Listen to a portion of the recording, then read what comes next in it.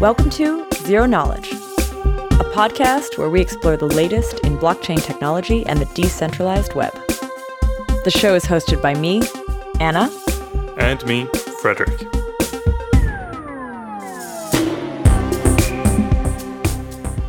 In this episode, we talk about what it takes to be a blockchain developer.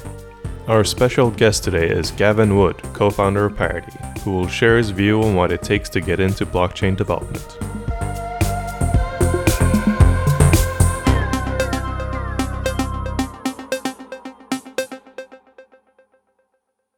So today is all about what it takes to be a blockchain developer. And we have this really special interview, which I'm super excited about. But maybe before we jump into that, I actually wanted to talk to you, Frederick. A lot of the audience may not know you. We've done interviews with a lot of other people, but I wanted to take this chance to interview you a little bit and ask you what got you into this space? What led you to blockchain? I think I had a reasonably conscious path into quote unquote blockchain development. I've been a programmer for many years. I actually figured out the other day that I've been a programmer for more years of my life than I have not been a programmer. I'm past the halfway point. But I got into this stuff from referral from a friend. Jared, my good buddy, told me about Ethereum and smart contracts and what you could do with them, and I thought it was really cool. At the time, I was founder of a startup, just had started. We were in an incubator and are trying to make something of it.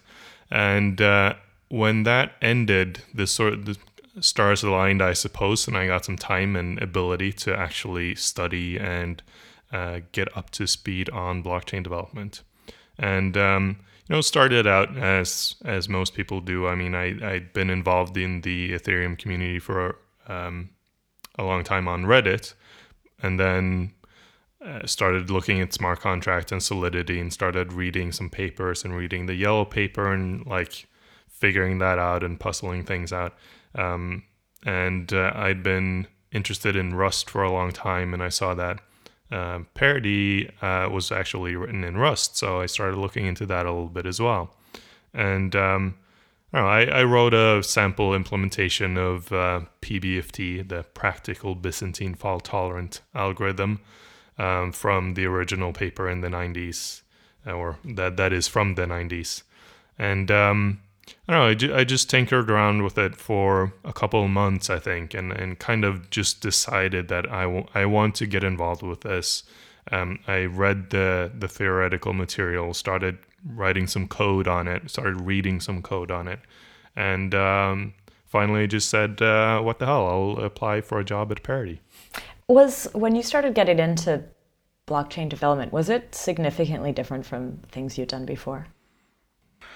To a degree, yes. I come from a very web developer heavy background. I mean, I started my programming career as a freelance web developer, doing literally everything: design, HTML, PHP back in the day. And but then as I got into college, my master's is in engineering physics and numerical analysis. Got more into data analysis after college. So my first startup after college was in financial analytics, and then have done back-end development for a long time. Been doing a lot of database stuff, but not really anything as theoretically heavy as core infrastructure, blockchain, networking, and all of the things that we're doing. So a lot of this stuff was new, but it's not as though I was completely new to reading a math paper and then writing an implementation based off of it, because that was my whole college experience, just doing that basically. Do you think developers who want to get involved in it, are there some things that they should be doing? In that period of time you mentioned where you were getting excited about it, what should people be doing if they're getting excited? I think back in those days, the Reddit subreddit for Ethereum was really good and technically oriented, and you could get in, you got up to speed on the latest developments. But today it has changed a bit, and maybe the best thing to do is just browse the internet for resources on there's this trend on GitHub to collect awesome things. So there's awesome JavaScript, awesome Rust, and it's basically lists of resources that are good to learn something. I'm pretty sure there's an awesome Ethereum. And I don't know, there's a couple of these good places that just gather up good reading material. So read up on it, understand the fundamentals. I'm a very first principles oriented guy. I like to understand things bottom up, and just start at the basic concept of what a block is. What data does it actually contain practically? And then from that, you can build an understanding of sort of what you can do with it. Are there some languages or tools that you would recommend people do right away or get involved with right away? I don't think so. I mean, should everyone learn Solidity? No, I don't think so. So Solidity is the de facto choice if you want to write smart contracts and applications on top of a blockchain.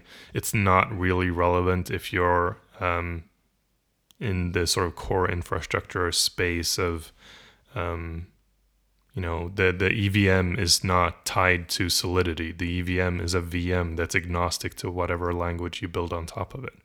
So you need to have a good understanding of the VM fundamentals and how the VM works, which language runs on top and compiles down to these opcodes is, it's good to understand, but it's not critical. So I wouldn't say that there's any particular language. I mean, you could learn everything, write your toy implementations of things in JavaScript or Haskell or whatever you want to do it in, and just have fun doing it. I think that's the main thing is, in general, not blockchain related at all, but in general on how you learn something and how you stay interested in doing something is have fun doing it. So don't just sit down and read papers all day because, for most people that will be really boring and you'll give up. And you'll lose interest. Rather maybe read something and then try to write an implementation of it, or do quick dirty hacks or get into the Go Ethereum or Parity code bases and try to contribute or find a bug that you think you can fix or something like that.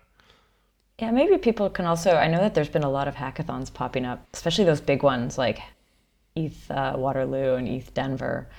Maybe look around for stuff like that too. Yeah, I think those are great resources to find mentorship and just generally people that you can ask questions and kind of get into the space. Yeah. Cool. So tell me a little bit about this interview that you did with Gavin. So we were in a kind of remote location. I had brought my microphone and we had an opportunity to record. And so we did. In retrospect, I sort of regret actually picking that time and place because it was a really odd space with a lot of wood around. So it's very echoey, a lot of noise in the background. You'll hear a baby screaming in the background at some point and various rustling that was sort of affecting the microphone. So the quality isn't real great. Rustic podcasting right here. Yeah. So authentic. The quality isn't great, but I still think the content is good enough that I want to share it with everyone. Maybe we can talk a little bit about this podcast just to give people some sense of where we're at. We set out just to try this out, and we set out to just put together a couple episodes. We tried all these different mic setups. We tried all these different formats. I think we're still trying a lot of this stuff, but it's been really nice to see it evolve and to get some stuff kind of settled, to understand our sound a little better. And I think that's maybe why when we hear recordings that aren't as awesome as they are getting now, we're like, oh, we can do better. It's definitely been a learning process. I mean, I still remember when we started the idea in the Parity Water Cooler Riot channel, just someone, I think I asked the question, what are some good podcasts about blockchain stuff out there? Because I actually learn a lot about development in general, and I keep up to date on a lot of topics through podcasts. And so I was like, yeah, I want to see what's out there and see if there's anything development oriented that I can learn from or keep up to date with, like latest developments. And no one had a good suggestion, so we just kind of went, let's start something. And month after that, or 2 months or something, at some point last year, we actually started something. And I think we've gotten really far with both our quality and like how we do this in general, and hopefully the listeners can tell the difference or notice that we're getting better and have faith in us that we'll get even better in the future. Yeah, although I am on a bit of a funny mic setup today, but yes, normally, yes, agreed. Yeah, and I think maybe just a last point. Do you want to introduce this interview? Do you want to set the scene? Sure. So, I mean, it's me and Gavin, and Gavin, as you may or may not know, is the co-founder of Ethereum. He's written a lot of code for the C++ and Rust implementations of Ethereum, the Ethereum protocol. He is still very much a programmer. He writes code daily, and these days he's writing code for Polkadot. And I wanted to dig into how he got into this, but also like try to figure out a little bit of what patterns is he seeing, because he's been hiring people in this space for a long time. What patterns is he seeing in like what makes a person good or bad at blockchain development, or like what are the traits in people that you should look for if you're hiring, or rather what I want to get at is the opposite direction. Like if you actually want to get into this, what are the traits that you should enhance in yourself? I feel like this is going to be really helpful to a lot of people.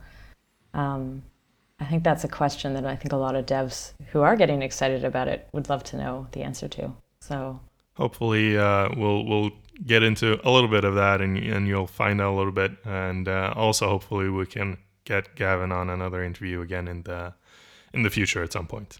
So here is the interview between me and Gavin.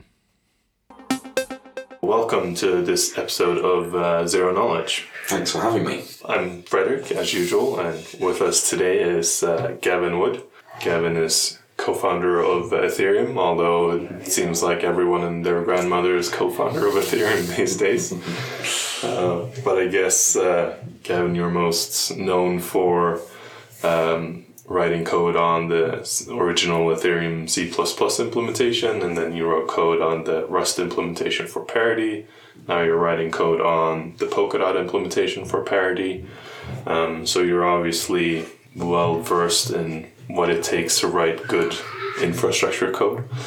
And what I want to talk about today is blockchain development, what makes a good blockchain developer. When I say that, I mean infrastructure, like core infrastructure developer, not like a dApp developer, which is a completely different beast and has its own quirks and could be its own episode. But like the heavy, like blockchain node implementation type work. But before we get into that, I would like to find out more, like, what's your background? Like, we're both programmers since before blockchain stuff. So what was your background in programming? So it began when I was about 8 years old, and I got an old computer for second-hand for Christmas one year. Texas Instruments TI-99/4A was pretty awful. I had 3 games for it, and one of them kept my attention for a little while, but then eventually I was looking for something else to do on it, and it had an old version of BASIC on it, so it was possible to get started that way. And I went on and I sort of did a lot of stuff. I got a Spectrum eventually, and then upgraded that to an Amiga, and I did a few games on that platform. And then I guess around 16, 17, I moved from BASIC and BASIC derivative languages to Pascal, and then shortly after C and C++. And I guess it continued like that through university, I carried on doing random C++ projects in my own time. Learned a few other bits as well, web stuff, as that was starting to become a bit of a platform. And through university, of course, they teach you about a bunch of other things like functional programming and declarative programming, formal methods and all the rest of it. But C++ always sort of kept my attention. After university, I went to the games industry for a year. Again, C++ stuff. When I was at university, I was doing a lot of audio programming, and within the games industry, I sort of became the lead audio coder in this sort of mid-sized games firm, and wrote their next generation audio engine for that was sort of source code compatible between PS3, Xbox 360, and PC, which was actually quite a feat at the time because the PS3's hardware was pretty exotic. And pretty difficult to use correctly. It had these synergistic processing units that were kind of halfway between a CPU and a GPU, a shader unit. And I needed to use that for all of the sort of heavy lifting of audio, making stuff, not only the code of the audio engine, but also the sort of user code, the audio shaders, the audio filters, as it were, to work completely transparently between PS3 and PC and Xbox was pretty hard. But what it taught me, I guess, a lot was kind of like mission critical systems. Like an audio engine in a game can't ever glitch, right? If it glitches, then the game's dead in the water. Following that, I did some work. I was doing a lot of sort of, again, C++ coding, a bit of .NET, and Java was working its way in there as well, but did a bunch of stuff for Microsoft Research, where I was doing embedded domain-specific language work for video analysis and synthesis. And again, other projects, some to do with audio visualization, some to do with sort of machine learning, text analysis for legal contracts, and then eventually I found myself at the doors of Ethereum, so I went in. How did you go from your past life to like, I want to write a C++ node for Ethereum? Well, I was down the pub one evening, chatting to a sort of a friend who was actually a mutual friend with Vitalik, and he was sort of mentioning that he had this mate Vitalik who was thinking about some derivative of Bitcoin, some sort of blockchain, new sort of blockchain. I was like, oh, okay, yeah, that's kind of interesting. He said, he's kind of looking to develop it out. Maybe you could help join the project. I was like, oh well, yeah, take a look. But honestly, it was having come from one of my personal projects. Probably the biggest single personal project is something called a language workbench, which basically meant writing a compiler front end in a pure plugin manner. So essentially, there was just one language atom and one sort of notional node type of a notional parse tree, and the idea is to basically keep deriving that into new kinds of nodes so that you can then it can then represent whatever language it is that you want to program in. And it was a pretty groundbreaking idea. There were a couple of other similar projects around, but none of them really had delivered anything at that point, and certainly none of them had attempted it with C++, which is non-introspective, is compiled, it's efficient. They were doing it with sort of slightly easier things like Java or .NET. And having come off that, which is probably the most intellectually demanding project I've ever taken on, Ethereum was pretty simple in comparison. I mean, it was reasonably well specified, certainly not unambiguous, but sufficiently well specified to actually make a pretty good stab on it. And it's actually a pretty simple state transition system. I mean, there's the game theory behind it. I mean, it's just Nakamoto consensus, so the game theory behind it is pretty negligible. It's got a VM, but the VM is relatively easy to implement. There's not much difficult stuff in there. And going back to this performance aspect, when you launched into this problem and like you sat down and I want to write this, did you have any conscious like model of I need to meet these performance benchmarks, or I need the code to look in this way, or like did you go into the project with some expectation of how this was going to look in the end? In terms of performance, not particularly. I mean, I knew that it was probably going to be the most performant of the implementations. I mean, there was the Go implementation, of course, which is not a slow language, but I didn't think performance was going to be an issue. But that said, writing reasonably efficient code is just something that kind of comes... it's a force of habit now, right? You kind of notice when you're copying stuff. You notice when you're using a linked list rather than a vector when you actually need to to run through things fast. So it wasn't a big problem. The bigger problems are like come into it when you start using these sort of blockchains like Ethereum very heavily for very particular transactions that you don't pre-optimize for. You don't pre-optimize them because you don't know that they're going to be those up front. But and there's a lot of kind of database work, a lot of low-level optimization work that goes alongside that when you need to actually perform reasonably well. But by and large, the way this was all managed, like performance in general was managed, was by the fact that we measured performance and then set the costs of using this network based upon the client's performances. So the clients were written, they were then about as fast as, at some benchmark speed.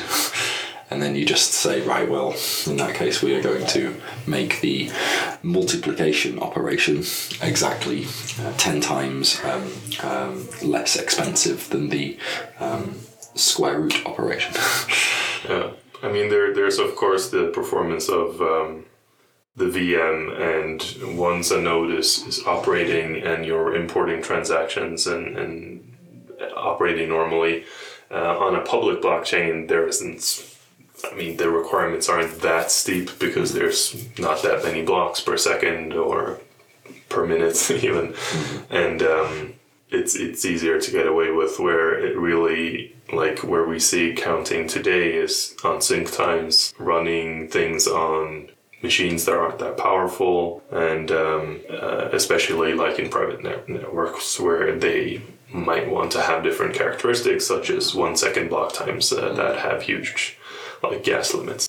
But what will you say, like you've hired a lot of people in this field now, you've been in this world for a long time, who do you see succeed and do well, and what type of person doesn't do well? Well, I think there's a few kinds of people that do well in different ways. Part of it is on the sort of global scale is just architecting the code base in an effective manner, which is not always so easy. And unless you're relatively experienced in writing multi-tens of thousands of lines of code base, then you start you can make some pretty bad mistakes. And I think I don't know what it's like now, but Bitcoin Core in Satoshi's time was sort of prominently noted as being a fairly sort of crappily architected code base. Once the blockchain sort of is deployed and you're looking at production code, you're looking at maintaining and altering production code, then it becomes increasingly important. That's when performance comes in, and not just sort of performance as in being able to profile and tweak code in order to make it run a bit faster, but also understanding things like orders of execution time, orders of complexity. Because if you don't, you will find that it becomes not just an issue of having to run past the servers, but it becomes a security issue on the network. And we saw that in the China attacks of Ethereum, when the Go client was coded in such a way that there was a means of that when a particularly underpriced operation in Ethereum was overutilized, it was unable to keep up. I think it actually crashed. So there was some. It was a combination of both. Like you're saying, it was a mispriced opcode. So the Go team had no reason to expect that this should be called this often. So I mean, in that sense, their trade-off might have been correct to make. at Parity we had made some other trade-off for some reason, and so we handled it fine. That's true. So the certainly coders with a good knowledge of both memory and CPU orders of complexity are pretty important. In addition to that, I guess it's the overwhelming thing is about the fact that errors can't really slip in. So a degree of conscientiousness that you perhaps don't often see is pretty important. It's but then on the other side, the fact of the matter is that if you crash, then it's easy enough to restart. As long as you don't corrupt your database, then actually the tolerance of nodes itself is pretty high, because the network is basically just a 100% replicated state machine. Yeah. So this is actually an interesting thing to think about, and one of my absolute main arguments for having multiple implementations of any blockchain code is the protocol and the network is set up in such a way, and it's by design, it's Byzantine fault tolerant, which means that not only can nodes crash and things are fine, but nodes can behave in erratic ways. There can be bugs that really destroy, send out faulty blocks or do whatever. The point of the protocol is to be Byzantine fault tolerant, but that only holds true if there are multiple implementations that check each other's work, or at least there's some distribution on the network running different versions and whatnot. You can solve it in different ways. Yes, it's it is the protocol that at the end of the day determines whether the network's going to succeed or fail. So I think for the blockchain, the underlying blockchain itself, there's actually, most of it is either relatively well specified algorithms like the cryptographic primitives or PBFT, or it's relatively simple but very important to get right, but relatively simple state transition stuff like make sure that a balance transfer reduces this and increases this by the same amount, and always make sure that the first thing that it reduces obviously has enough to make it still above zero after the reduction.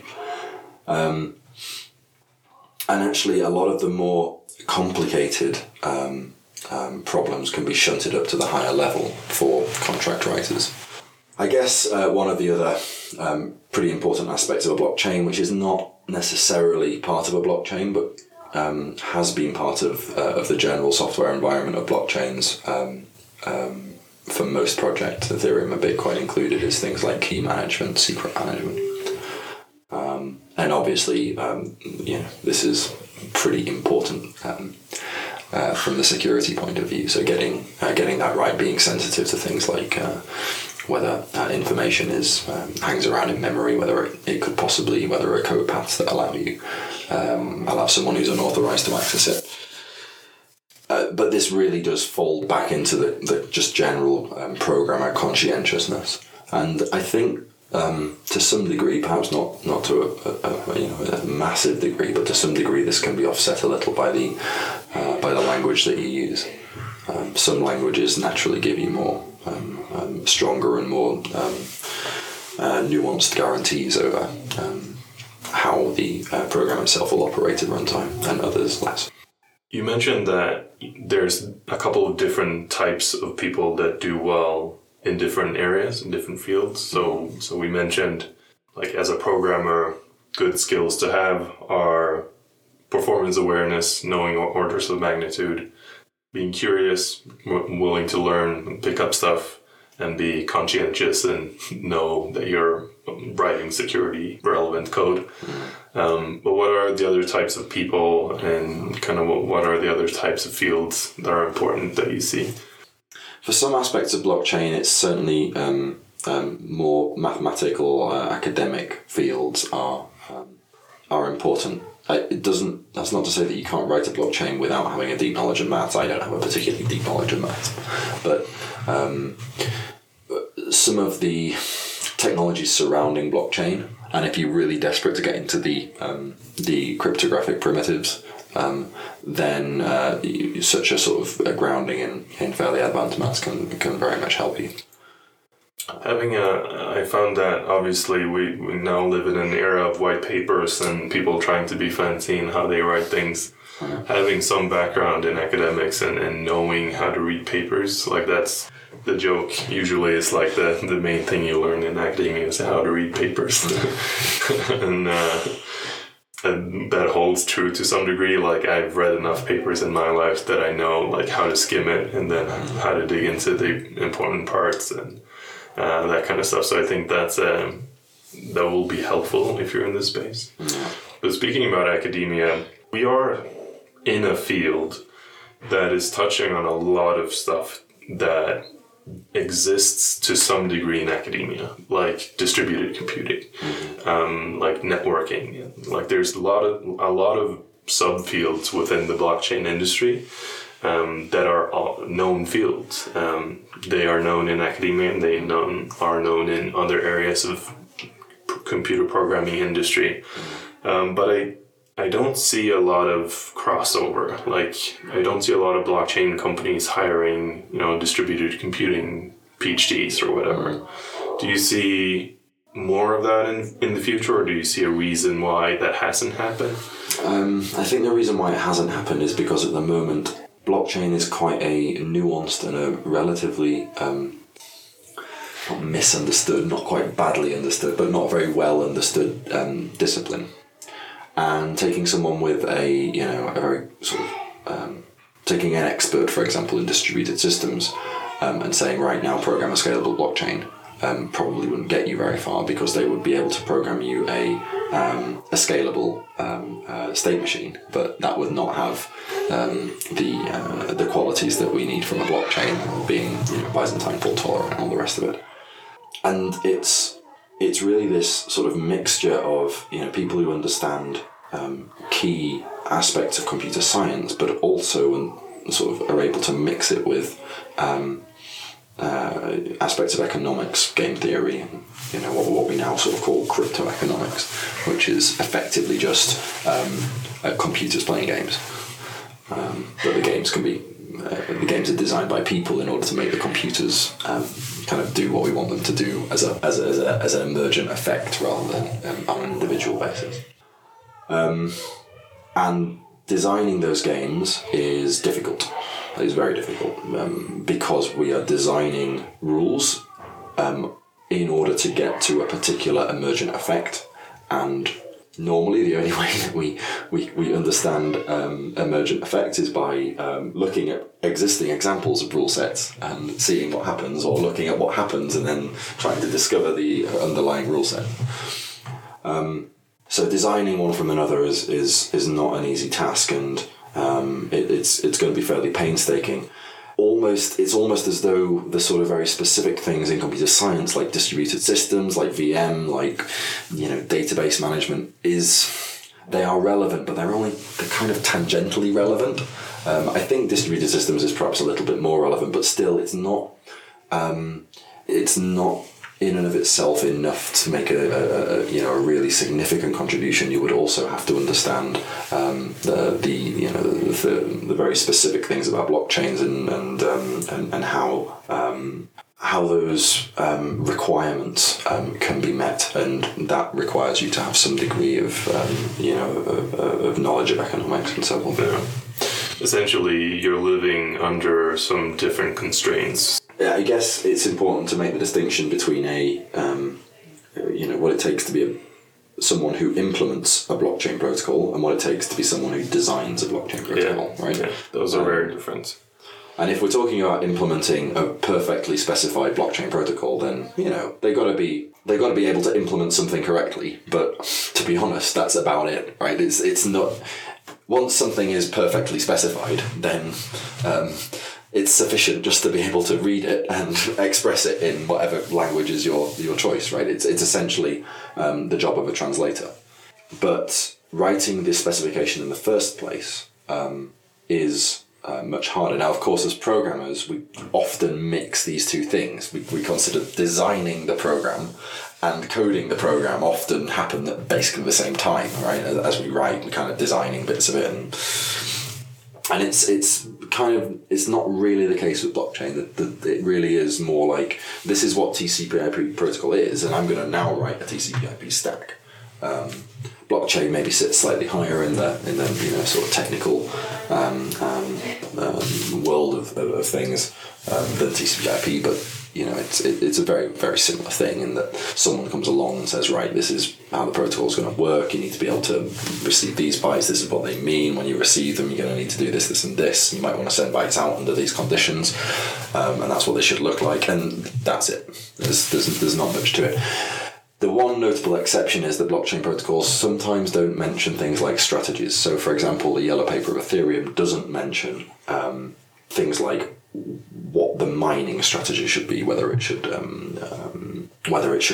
instantly always mine on the latest block it sees, whether if it's got good reason to believe it's found a block on a previous thing, but that's just gone out of date, whether it should still publish it, whether it should dedicate resources to how it should organize its networking. None of this is all very subjective strategy that is freed up for the blockchain programmer themselves to decide how to work. Yeah. And that's, I guess, a little bit interesting as well. It's like, really, a blockchain protocol gives you the rules for the game. Those rules should be absolutely specified, but it doesn't tell you necessarily how to play the game, and that's a good thing, because if it tells you how to play the game, it means everyone's probably going to play the game the same. And if there's if that is not the very best way of playing this particular game, on the assumption that everyone's going to play it more or less like you, then there's a problem. It's a security issue for the network, because someone comes along with a slightly better strategy, or a different strategy, that in the case that most of the people are playing this particular strategy, then you've got a big issue. So if we have a programmer listening to this right now that are thinking, I want to get into this, what would your advice be? I guess the first thing to do is take a look at some of the projects out there, and download the code, have a hack, maybe figure if there's an issue or something that can be worked on, and sort of get started that way. Just sort of dip your toes into the water. You've also got the choice of languages, of course. If for example, Rust is a language that you really like to code in, then that sort of narrows down your search fairly well. Yeah. But it's also fair to say that blockchain as a whole, though, if you focus very particularly on the implementation of a blockchain node, that's fairly narrow. But blockchain as a whole has an awful lot of sort of semi-peripheral and peripheral pieces than just the underlying node implementation. Things like key management, things like writing the higher level contract code, things like tools, designing languages, designing state transition systems, formal methods, processes, whether they're integrated into the node or not, are all not necessarily core pieces, but they are very important components of the more general ecosystem. So to sum it up, your advice is the age-old, just fucking do it. Indeed. Well, thank you very much for having this conversation with me. It was a pleasure. Cheers, thanks for having me. And thanks for listening.